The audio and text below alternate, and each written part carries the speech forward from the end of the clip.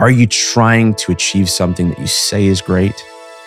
If so, are you pursuing it with equal greatness? Are you willing to make investments in line with that great result that you're pursuing? Welcome to the Grow Time Business Devo, where we explore biblical principles for living a high performance and a God-honoring life. And my name is Kenneth Ott. And today we're in Philippians 3. We've been spending a lot of, just my devotion, my morning devotionals have led me into Philippians a lot these days. And so thus, we've been spending a lot of time there these days. But we're in Philippians 3, and it's going to be verse 7 through 10. Okay, and I'm calling this Great Sacrifice. Okay, and I'm gonna pull some things out of here that, for me, were speaking to me as applicable to an entrepreneur, someone who's really ambitious, someone who has a lot of ambition and a lot of desires in their heart. As I always do, that's what I'm going to be pulling from. That's the context and the lens through which I'm looking at this. And so let's go ahead and read these verses. But what things were gained to me, these I've counted loss for Christ. Yet indeed, I also count all things for loss, for the excellence of the knowledge of Christ Jesus my Lord, for whom I've suffered the loss of all things, and count them as rubbish, that I may gain Christ, and be found in him, not having my own righteousness, which is from the law, but that which is through faith in Christ, the righteousness which is from God by faith, that I may know him and the power of his resurrection and the fellowship of his sufferings, being conformed to his death. And so this is obviously a letter that Paul has written to the Philippians. And these verses, again, are really popular verses. We hear these all the time. But I'm just going to break down 4 parts of this that kind of jumped out to me that would be applicable, maybe from a different perspective than what you've heard it before. And so the first one, if we read verses 7 and 8, but what things were gained to me, these I've counted as loss for Christ. Yet indeed I count all things loss for the excellence of the knowledge of Christ Jesus. And so Paul's comparing everything in the world to just the excellence of the knowledge of Christ Jesus, not even Christ himself, but just the knowledge of him. He's saying nothing compares. I'd sacrifice everything for that great knowledge. And what I wanted to kind of bring out, what jumped out to me is, if you think of anything great, if you have any great ambition, or if you're pursuing anything that is valuable and worthy of your life and you believe is great, right? Anything that you believe has been your calling, right? Anything that you believe is your mission. If you're pursuing something that's valuable enough to spend your life on it, okay? And then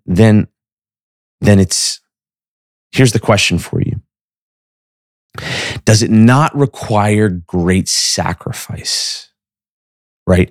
Can you achieve that thing by not being all in? I'll tell you what, I consult with a lot of businesses, and it's very easy to see, now that I've been doing this a long time, it's very easy to see the ones that are going to be successful and the ones that aren't. And often it comes down to primarily a couple things. The main thing is commitment to what they actually are trying to achieve. So what do I mean by that? So oftentimes when I begin consulting with someone or I begin coaching someone, I ask them about what their goals are, what they're trying to achieve. Oftentimes I get an answer that is, if they haven't thought about this before, it may be a pretty shallow answer, right? We're going to try and double revenue. We're going to try and do this or whatever. And so then I dig in further. What is the actual goal? And really, what's the reason that you're trying to achieve that goal? Because obviously, unless you have a strong why, like reason for achieving or pursuing that thing that you think is valuable, right? Unless you have a strong why, you're not going to be able to push through all the challenges that are going to come when, as you're pursuing that goal. And there are going to be a lot of challenges, right? That's just going to be part of it. I'll dig into this. And it's pretty common for people not to have a very strong why, right?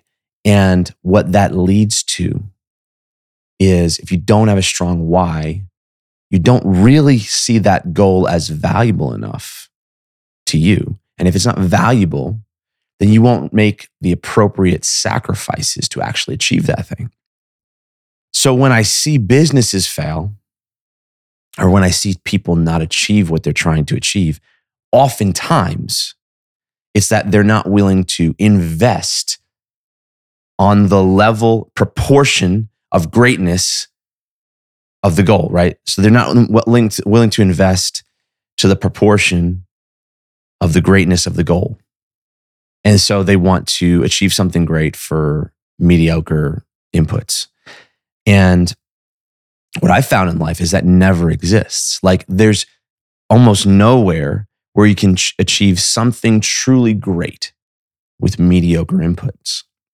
And so a question to you, just that I'm thinking about today is, are you trying to achieve something that you say is great? If so, are you pursuing it with equal greatness? Are you willing to make investments in line with that great result that you're pursuing? Or are you putting in, or are you only willing to put in mediocre investment and mediocre effort? Because then you really don't believe that that thing is great. You don't have a strong why behind it, and you will not achieve it, most likely. I've never seen a star athlete. I've never seen anyone of absolute excellence who's been able to achieve that excellence with mediocre inputs. And that's the first piece that I want to take away from this. It's not what Paul's saying, by the way. This is just a different application of this idea of, obviously, the knowledge, the excellence of Christ is so valuable that you're willing to sacrifice anything for it, right? But in the same way, if what you're pursuing is valuable, then you need to be willing to put the valuable and the proportionate inputs to actually achieve that thing, right?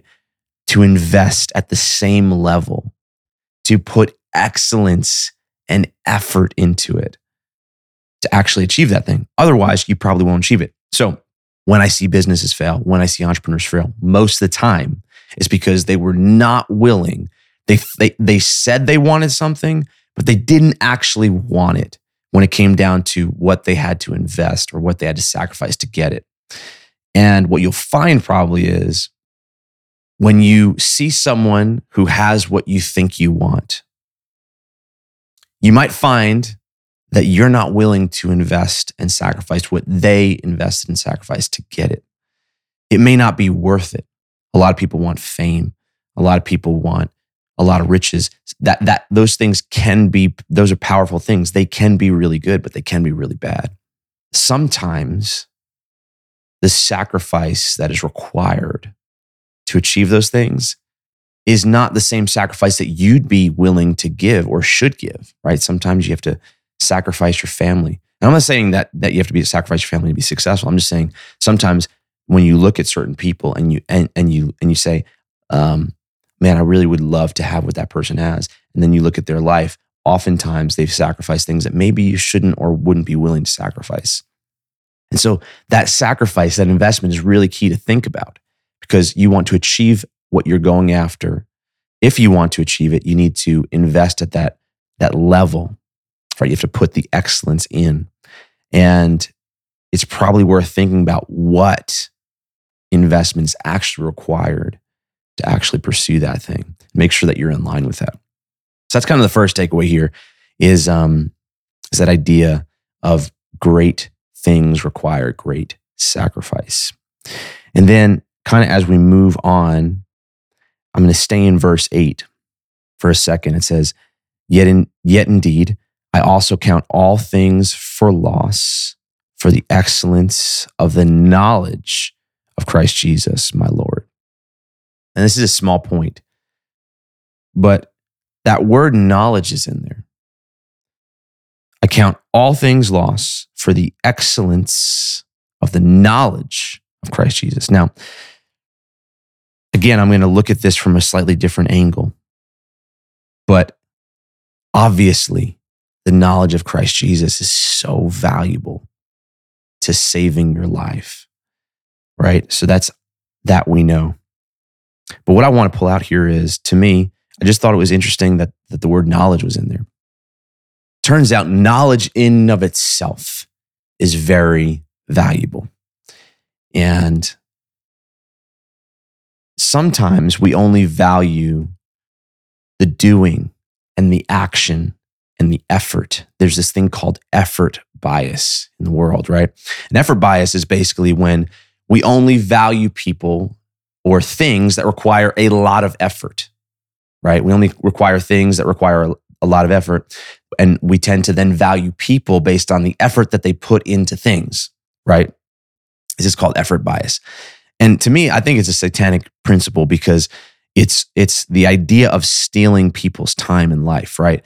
It's only valuing the hard ways to achieve things. So I've talked about that before, but the kind of opposite of that effort bias is, in some ways, knowledge. And what I mean by that is knowledge in and of itself is valuable, right? When you're trying to get somewhere and you don't have a map, you waste a lot of time and a lot of energy running around all over the place. And then you end up not getting to the place, the place that you're trying to go, right? Because you don't have a map. When someone gives you a map, that map has a lot of value. That's knowledge, right? That will show you the path, save you a lot of time, and help you achieve that result, get to that end point. And knowledge is your map. I am part of several, they call masterminds, right? And this is something that you probably know and have heard of. Maybe you're a part of, right? Masterminds are simply collective knowledge, collective experience from people of about the same level that are pursuing the same type of goal. I also coach a lot of people, right? And that knowledge, that experience that I've had doing something that someone else is trying to achieve is extremely valuable because it saves them a ton of time, right? They can shortcut all the hard paths and take the path that's known to be correct. And so knowledge in and of itself is valuable. The next point I want to make is looking at verse 9, then it says, and be found in him, right? So I count all things lost for the excellence of the knowledge of Christ Jesus, my Lord, for whom I've suffered the loss of all things, and count them as rubbish that I may gain Christ and be found in him. And what I take away from that is knowledge must be applied. And so it's simply not enough to have the knowledge of the excellence of Christ Jesus, or the knowledge of how to pursue the path that you're going. It's not enough to just have the knowledge. You must apply that knowledge, right? And take action on that knowledge. You wouldn't be found in him if all you had was the knowledge of his excellence. You'd only be found in him if you've applied the knowledge of his excellence. The reason I'm bringing this out is because in the world of entrepreneurialism and people that have pursuits that they're going after, there tends to be a lot of preparing to prepare, and never doing. There's a lot of people that collect knowledge, right? That read about the thing that they want to do and then talk to people about the thing they want to do and go in conferences about the thing they want to do and buy courses and buy masterminds and buy coaching about the thing that they want to do, but never actually do the thing that they want to do. And that's probably not you. Although I would say all of us suffer from that a little bit. I suffer from that in various ways. Every time I'm trying to pursue something new, I always have to fight through this resistance for preparing a little bit more, right? Getting a little bit more knowledge. And if you're not careful, the knowledge gathering can actually become an addiction. It's why we have lifelong students, right? People who stay in college for their entire life. There's an addiction that can happen to just the knowledge portion because people are curious. And so learning is something that's really powerful, but it's a safe place. It's safe in that you may feel like you keep your risk low, but it's actually not safe in that you don't actually pursue and achieve anything. And so knowledge must be applied. Okay. And what it comes down to is success actually is about 90% action. Okay. Because if you just have the knowledge and you just have the understanding and you never take action, there's a zero chance that you'll actually achieve the thing, right? So success is about action. And it's not just action without knowledge and without wisdom, but it's action. Okay. But you need to actually act. You can't just collect knowledge and not act because you will never achieve the thing that you're going after. You will never be prepared enough to do the thing you're trying to go after. In fact, most of what you will learn is going to be acting and trying and then taking the failures and actually learning from them and doing it better the next time. There's no result that you can achieve without some failures along the way. And so I think this idea of preparing to prepare is to try and protect yourself from the potential failure. But the truth is, failure is the way, it's on the path to achieving the thing. That may sound really cliche. You probably hear a lot of people say that, but I just think it's interesting. We see it right here. Knowledge of Christ Jesus is not enough. You must be found in him, which means you must take action on that knowledge. Knowing it is not enough. Knowing it is very valuable. It's worth sacrificing the entire world for. But it is not enough. You must be found in him. That in order to do that, you must take action. I'm just going to end on verse 10 with one little point here. Verse 10 says, that I may know him and the power of his resurrection and the fellowship of his sufferings, being conformed to his death. And I wrote down that the prize is the power and the presence and the understanding that you get from being in a relationship with Jesus Christ, with God, with your maker. Sometimes the path that you're on, the path of leadership, the path of entrepreneurialism, sometimes it can be extremely lonely. And the reason it can be lonely is because sometimes you're dealing with things that you can't share with many other people in your life, right? Let's say you run a company and you've got lots of employees or even just a few employees. There are going to be things that happen that you can't share with everybody freely, right? Because not everyone has the same capacity to understand things. It's not even that you should hide things, but you do have to be wise about people's capacity to understand various parts of things, right? And so sometimes there's just things that happen that you can't share, right? Because it would get in the head of people. It would hurt people. It would whatever. So it can be lonely, right? And sometimes you can share those with coaches and spouses and family and coaching groups and those kind of things. Like that can happen. But I think the point is no matter where you are in life, I'm obviously applying it to the entrepreneurial pursuit, but no matter where you are in life, having a relationship with Jesus Christ means that he has gone through more than you. And so there's a comfort and there's a companionship that comes with that. And that is powerful. It's the antidote to feeling like you're doing this all alone, is having that relationship. And I've, in my life, felt very alone at certain times of my life, just with certain information that I have that I can't really talk freely about with anybody. They may not understand it. It may not be appropriate for them at whatever role or relationship they have with me. And so praying about it and giving it to God and just being in that, just knowing that there's some comfort from someone who knows more than me and has my best interest in mind, that's very powerful.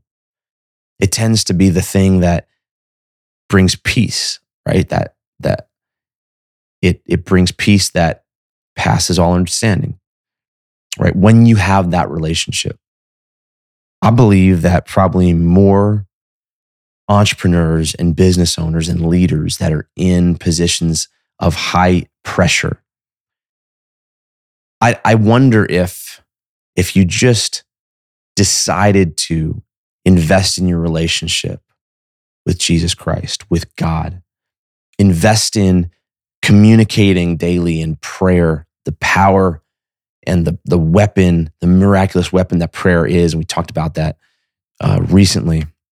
I wonder if you did that, if you'd feel more empowered and safer and less anxious as you're walking through all these decisions and less lonely. I know for me, I have. So that's maybe something to think about. That's what I got this morning. I hope that was helpful to you. I hope it helps you be more inspired and pursue at a higher level and get more success and to give that glory back to the one who made you, the one who gave it to you. If you'd like to learn more about the Business Devo, go to BIZDEVO. That's bizdevo.com. And you can get these in your inbox or get them texted to you if they're helpful to you. You can also learn more about me at kenott.com. That's KENOTT. And until next time, thanks and never stop growing.